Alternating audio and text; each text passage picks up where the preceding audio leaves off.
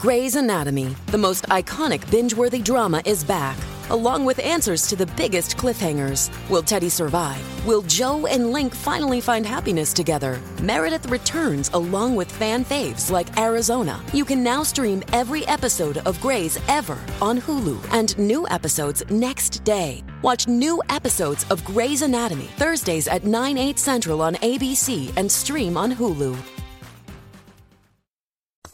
What is the role of the Department of Justice? Who holds the DOJ accountable? And what existed before the DOJ? We'll answer all of these questions and more on this edition of Getting Schooled. I'm Abby Hornacek.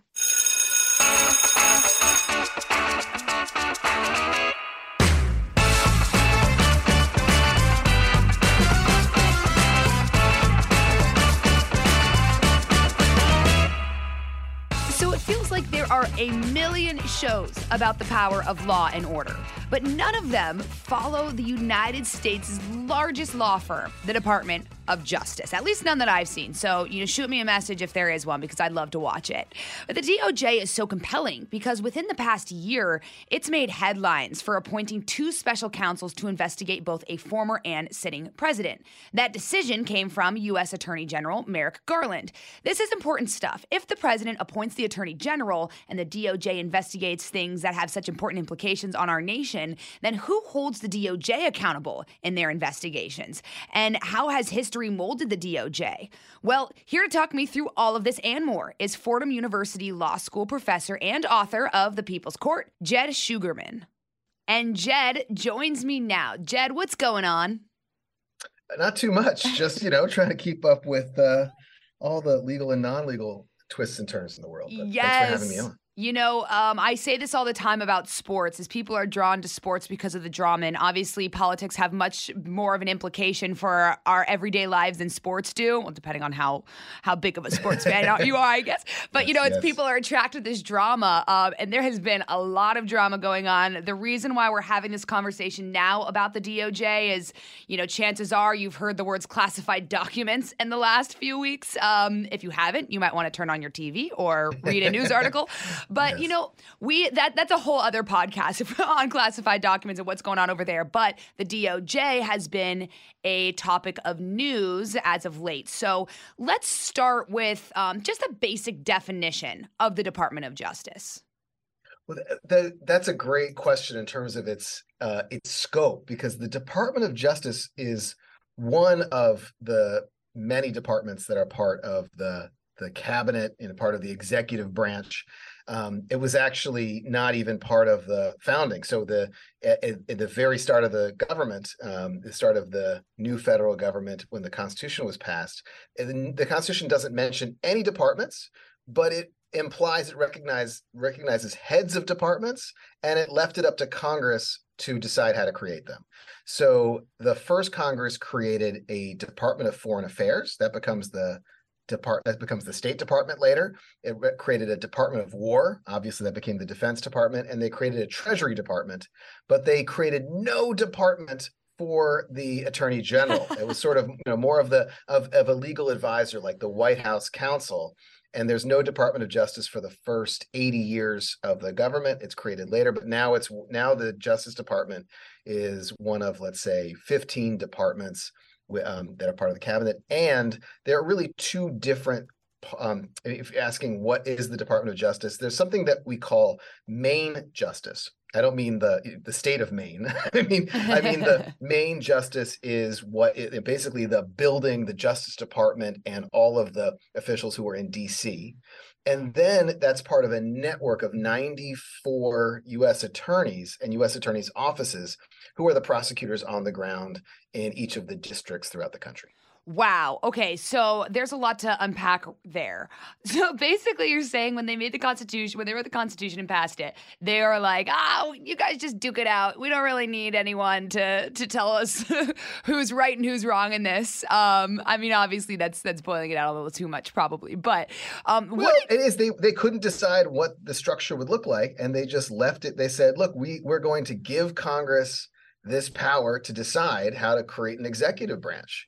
And then that's what happened over the course of American history, is that the executive branch grew around the president. The president and the vice president were the only people who were in the executive branch. And now today, the executive branch is massive. So what did they do before the DOJ? What existed? That's a great question. So what existed was there were district attorneys. They weren't called U.S. attorneys for a long time. So for decades, they were called district attorneys, just like we have state district attorneys too.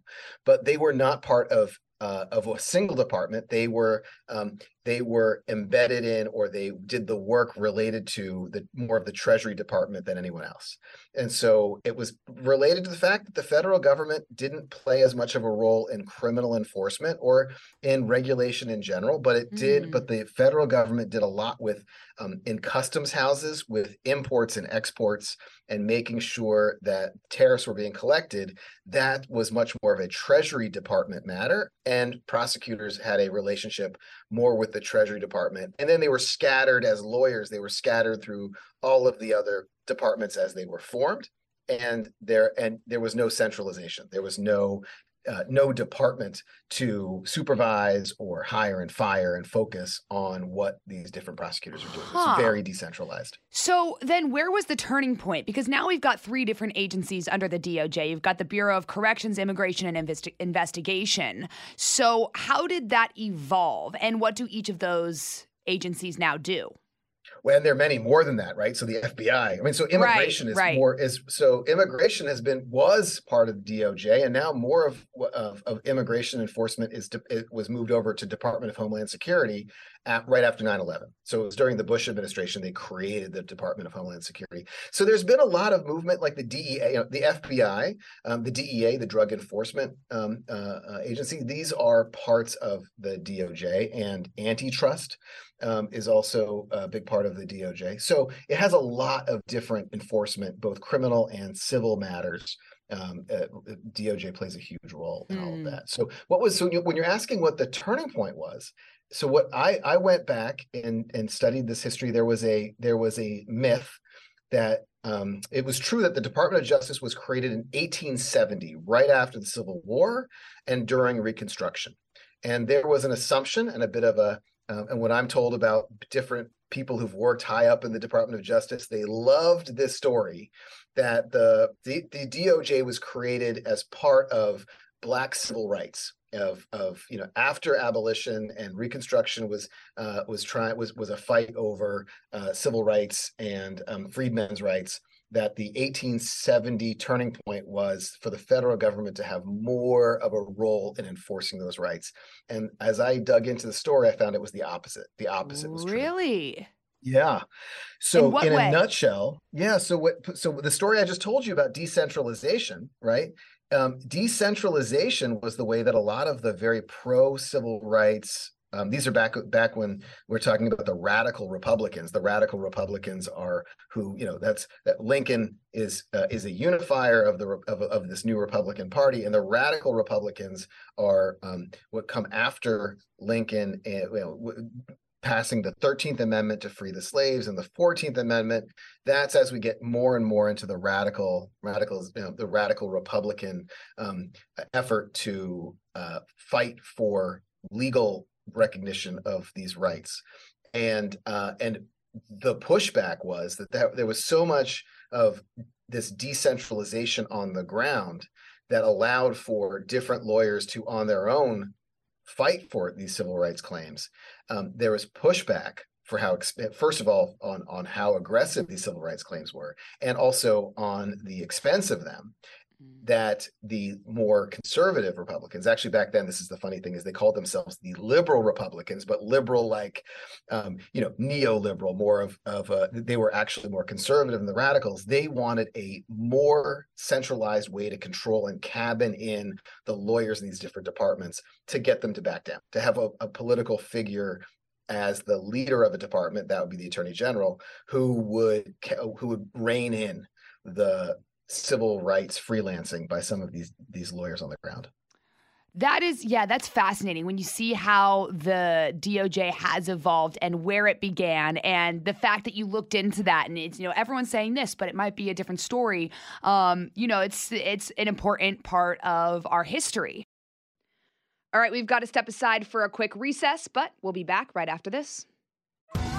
Survivor 46 is here, and so is On Fire, the only official Survivor podcast, and we have a twist this season. The winner of Survivor 45, Dee Valladares, will be joining us every week. We're going behind the scenes of the biggest moments, the how and the why things happen, and the strategy and analysis you can only get from someone like me, a Survivor winner. Listen to On Fire, the official Survivor podcast, wherever you get your podcast.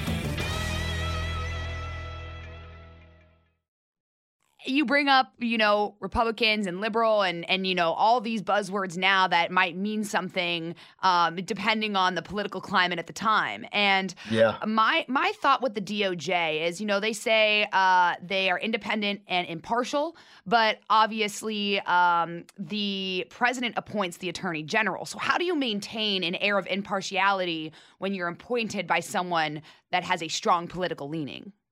Yeah, that's a great question. This has been one of the biggest changes over American history was that, first of all, in that story, here's one aspect of that story of independence that people I don't think realize. When the Department of Justice was created, it was created at a time where the president had the least amount of control over the different members of the cabinet. This was part of this, getting into the weeds a little bit, but remember, after Lincoln, there was his vice president stepped into the presidency. His name was Andrew Johnson, and he fought with Congress, and Congress then pushed back and passed a law to limit presidential power and protect Lincoln's holdovers, like Lincoln's Department of War, Secretary of War, and Lincoln's other secretaries. They were still in office after Lincoln was shot. So the Andrew Johnson was a racist president who wanted to end Reconstruction as fast as possible. The radical Republicans wanted to protect Reconstruction. And so when the Department of Justice was created, the Attorney General was protected from the president and was not removable by the president unless the Senate agreed. So the story that we tell about, the story that is often told about the Department of Justice and that it's that the Attorney General is appointed and is selected by the president and can be removed by the president. That wasn't true in the early Department of Justice. For decades, the Attorney General was protected from removal. And that was a founding structure for the DOJ. But here's what happens over time. Presidents use the appointment process and handpicking one of their own. And over the 20th century, both parties, Democrats first, but then the Republicans, as presidents, start handpicking their cronies, the people they've been friends with, and the people who are sort of on their team and beholden to them. And that's the way that presidents have made the Department of Justice less and less independent over time. That is an important point because what is the alternative? Who should there be? I mean, is there another way that we could do this where the appointment doesn't come from the president and it comes from a more independent election, if you will? Well, that's exactly what the states do. I mean, think about how many states, most states have a separate election for their Secretary of State. Right. And Secretary of State and their state Attorney General. So this is what sometimes is called the unbundled executive, right? You don't have to have a single president, a single head of the executive branch, and that's the only person you elect. So states have been doing this for a very long time, direct elections for different members of the executive branch. And then what happens when you have different, a governor of a state from one party and an attorney general from another party, or different factions? This is something that states deal with all the time, and they still manage. The states aren't descending into total. I mean, maybe some states are, but it's worked out okay. It's worked out fine, but that's not our structure. It is true that there's something called the unitary executive theory, and it takes on different versions of how extreme it gets. But the basic idea is that we only have one president and one head of the executive at a time, and that choice means that as the Constitution, as the founders and framers designed it, that president was supposed to have more control over the the federal executive, then states gave their governors. At the same time, there is still a question about independent agencies, meaning the independent agencies go back over 100 years. And some of the most important ones are things like the Federal Reserve or the Fed. And it's really important to have major economic policy made without an eye towards getting a president reelected, making sure that interest rates are low just in time for the president to run for reelection. And so that was why independent agencies were created, is that there was a recognition that you needed more expertise and less political meddling or less political self-dealing on major technical issues or legal issues. So the way that the DOJ is structured is that the attorney general is appointed by presidents and can be fired by presidents. But we've also experimented with special counsel or independent prosecutors since Watergate. Right. And so there's been this fight, and that statute, so you go from Watergate to then Clinton and Whitewater and the Kenneth Starr investigation. And both parties decide that they're going to let the statute lapse. The statute that was the basis for independent prosecutors, it expires and they don't replace it. So what's now left when you hear about special counsel these days and the different special counsel that, whether it was Mueller or now with the different special counsel on the classified documents, that's based on an internal regulation, not a law passed by Congress, but a regulation within the DOJ to create a set of special internal rules for picking an independent counsel, a special counsel. So when does that moment happen, and who has to? Is it the attorney general who goes and says, "Hey, we need a special counsel for this," or does it come from political pressure from both sides? Oh, it can come from political pressure, but the person who makes that decision is the attorney general. Right. And so just not so long ago, there was the where did Mueller come from?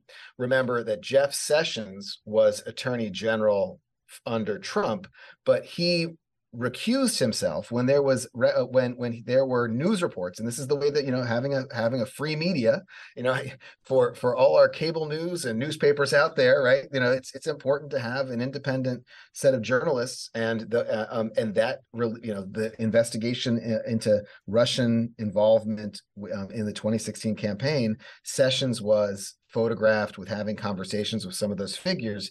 He recused himself, and that left Rod Rosenstein as the next in line in the Department of Justice to be the acting attorney general. Not for everything, but he was the acting attorney general with respect to that investigation. And he triggered the special counsel provision and picked Mueller. And so now in the Biden administration, this is Merrick Garland's choice. He's not recused from it, but because of how sensitive it is, he picked one special counsel for the Trump investigations, and then picked a different special counsel for the political sensitivity of Biden's handling of classified documents. And who makes up that special counsel?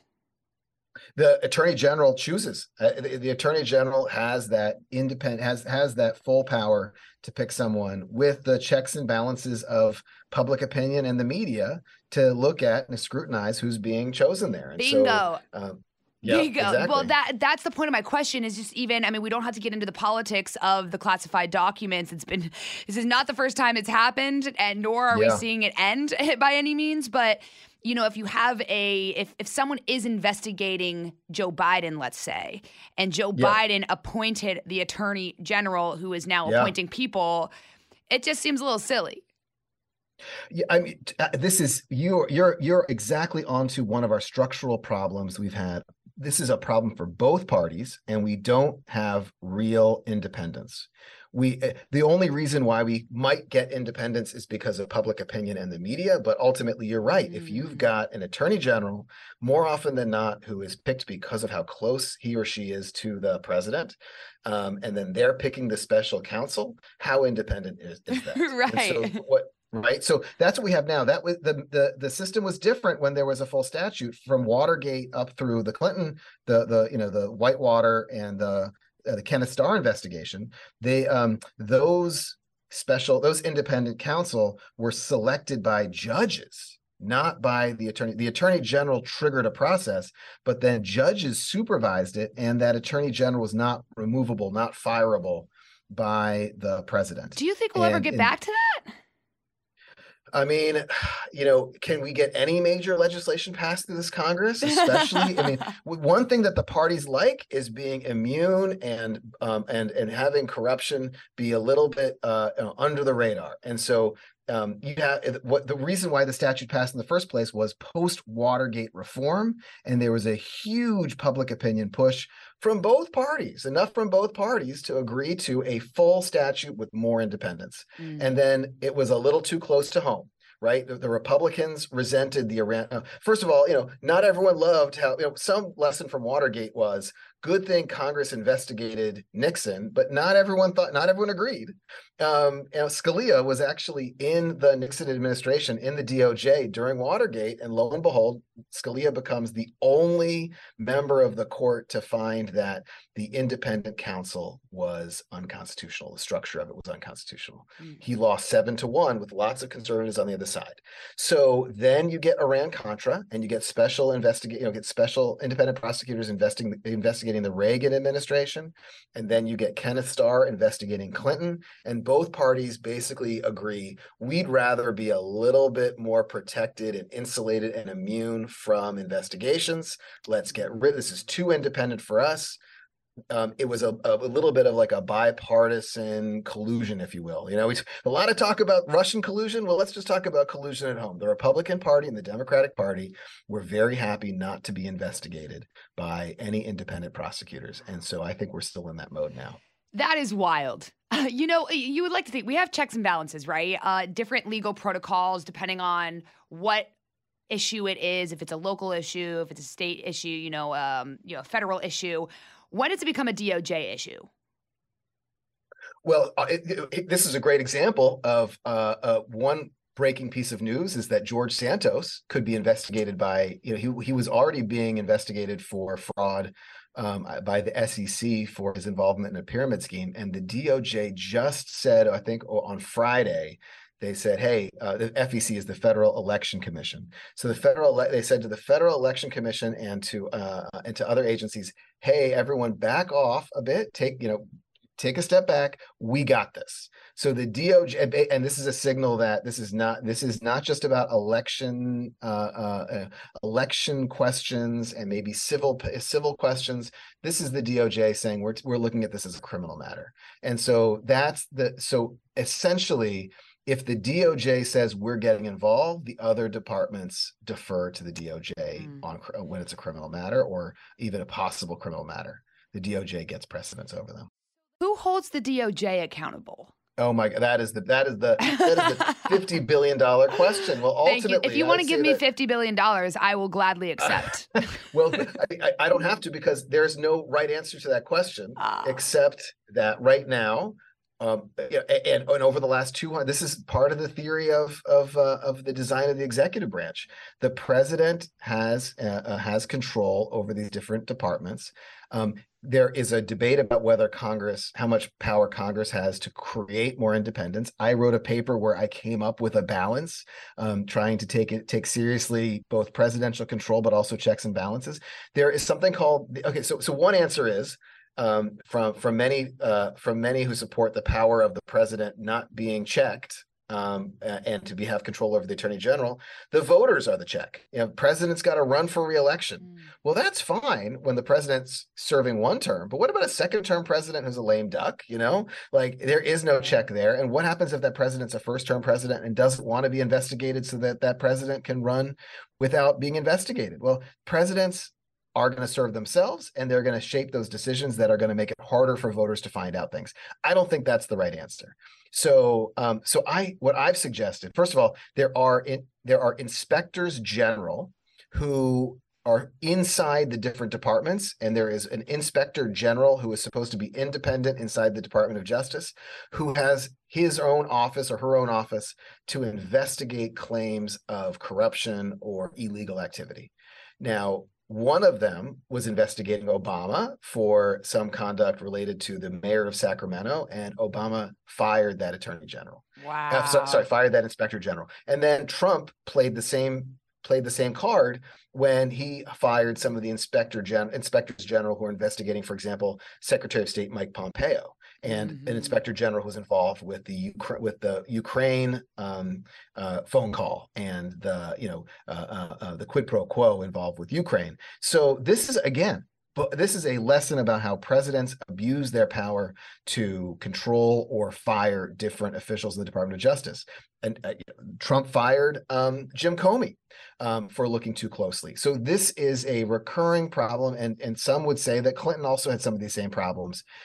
So it's not one party or another, it's both parties. And so what I've argued for is a way to make more independent, unremovable officials, not necessarily attorney general, but other officials who would be checks and balances, who have to be in the room on big questions, and they're not removable by a president, and they would be protected to either be the inspector general who couldn't be fired, or would play or other kinds of deputy attorneys general or assistant attorneys general who would not be fireable by a president.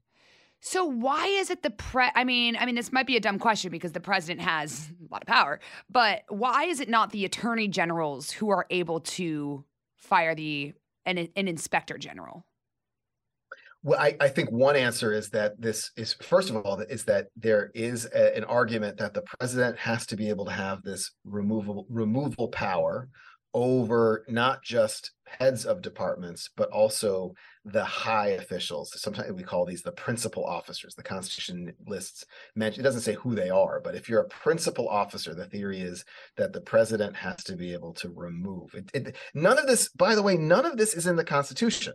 There is nothing listed in the framers of the Constitution in Philadelphia did not mention the president having removal power. They mentioned the pardon power and the commander-in-chief power, and they mentioned the power of a president to sign legislation and conversely veto legislation.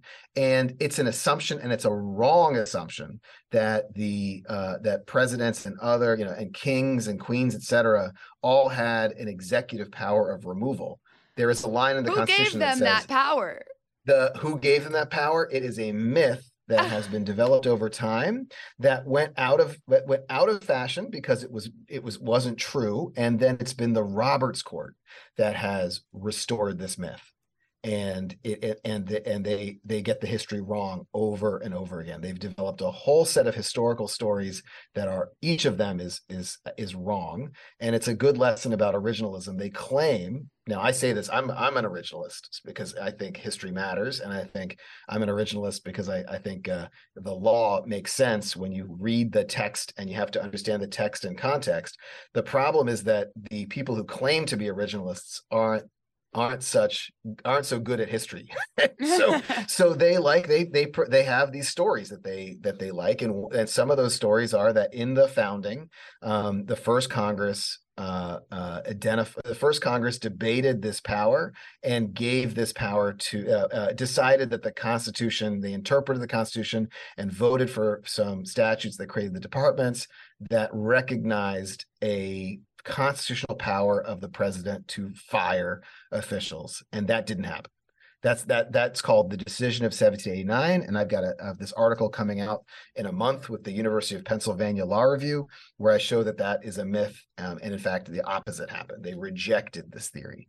But if in the 20th and 21st century, both Democrats and Republicans like increasing presidential power, whether it's because of world wars or the Cold War, or the fact that Congress is broken, so you need someone to crack eggs and get things done, they've decided to buy into this historical myth for their they like, when you're in the White House, it's good to be king and it's good to be president. Each party then is biased in favor of having presidential power when they're in power. Right. I mean, of course, who wouldn't want that if you're president? You want all the power, I'm sure. Exactly. And presidents choose the justices, right? So not only, keep in mind, presidents, it's not just the presidents are handpicking their attorneys general, it's the presidents who nominate the justices. Well, it's not a coincidence that presidents from both parties keep appointing justices who either, so many of them worked in their administration. Obama appointed Elena Kagan, who was Solicitor General in his own administration. Breyer worked within administrations. Both sides do this, and then when they get on the bench, they are already predisposed to favor presidential power. Whew, what a world we live in, Jed. I know, right? It is really crazy. We'll be right back after this. This episode is brought to you by Bumble. So, you want to find someone you're compatible with, specifically someone who's ready for a serious connection, totally open to having kids in the future, is a tall, rock-climbing Libra, and loves rom-coms with vegan pizzas on Tuesdays just as much as you do. Bumble knows that you know exactly what's right for you. So whatever it is you're looking for, Bumble's features can help you find it.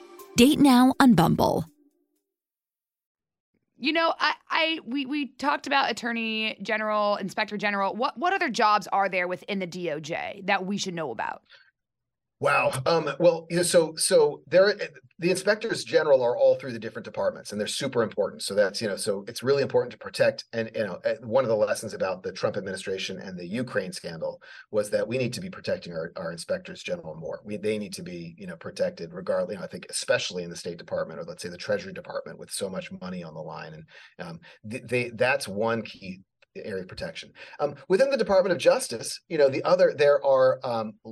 it's a department that houses lots of different officials with lots of different important roles. The Department of Justice is what enforces antitrust violations. So that's a lot of structure of the economy. That's a big role in the Department of Justice. A lot of on the ground criminal enforcement of drug laws, and the big factor is civil rights laws. So the Department of Justice lawyers, they play offense and defense. The Department of Justice defends the government when the government's sued by citizens. So if for example, it's the Department of Justice and another key office that you might be thinking about is the Solicitor General's office. They when the case goes to the Supreme Court, the Solicitor General's office is the Department of Justice lawyers who defend the government or and they also can play defense and play offense.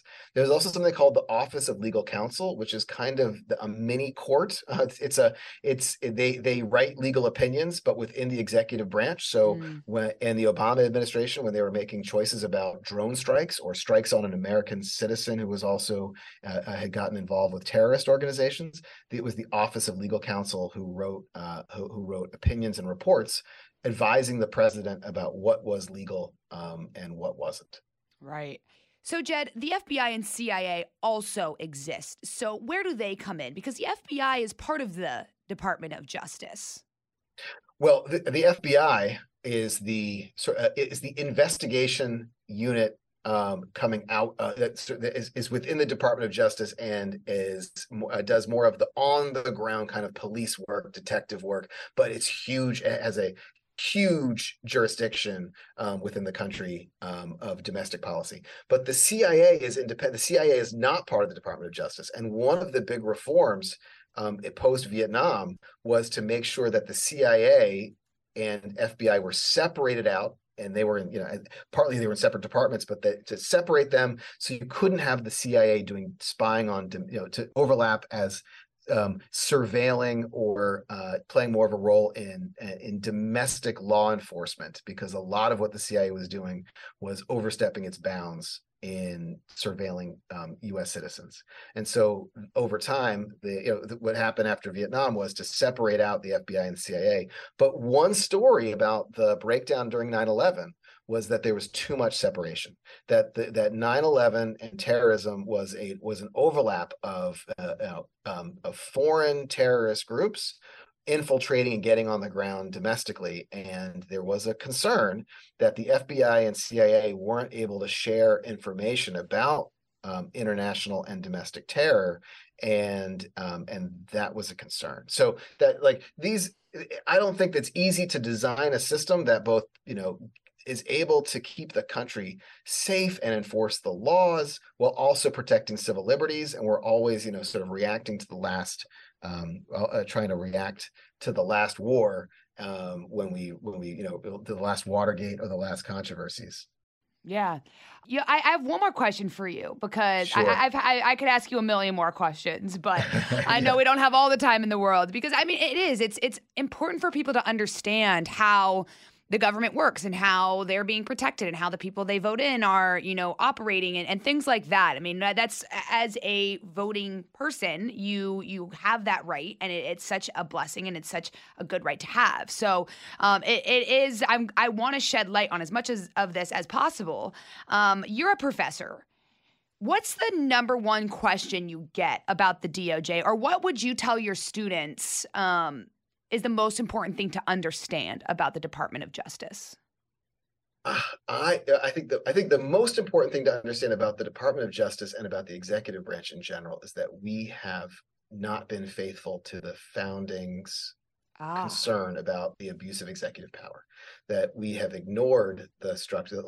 A lot of what the founders did in structuring the Constitution was to limit the power of the executive branch. They took a lot of powers of the king and the crown of England, and they split them up, and they gave a bunch to Congress, and they took some powers away, and so that the federal government didn't have any of the powers of some of the powers that the king had. And they designed an executive that would not be a king, that would not be royal, and would not have the powers of a king. And over time, we've forgotten that. And there are a lot of assumptions that judges and lawyers make that just assume that, well, if the king had these powers and some of the founders wanted to borrow from some of those theories, a lot of academics and a lot of judges have made a bunch of historical claims that are just wrong. And we should get the history right. So the most important thing is, I don't know that history can give us all of the right answers, but it can give us a lot of the wrong myths. And that, I think, is getting the history right, is to just study the founders. They understood the risk of tyranny, and they understood the importance of separation of powers. Sometimes the legislature can act with tyranny. Sometimes the executive branch can act with tyranny. The most important thing is the design of checks and balances. I think we've forgotten about checks and balances. Wow. An important lesson, and one to keep an eye on as we progress forward. Jed, thank you so much for coming on. I appreciate you schooling us and taking a break from your own school and coming to Getting Schooled. I appreciate your time. Thanks so much for having me. I appreciate it.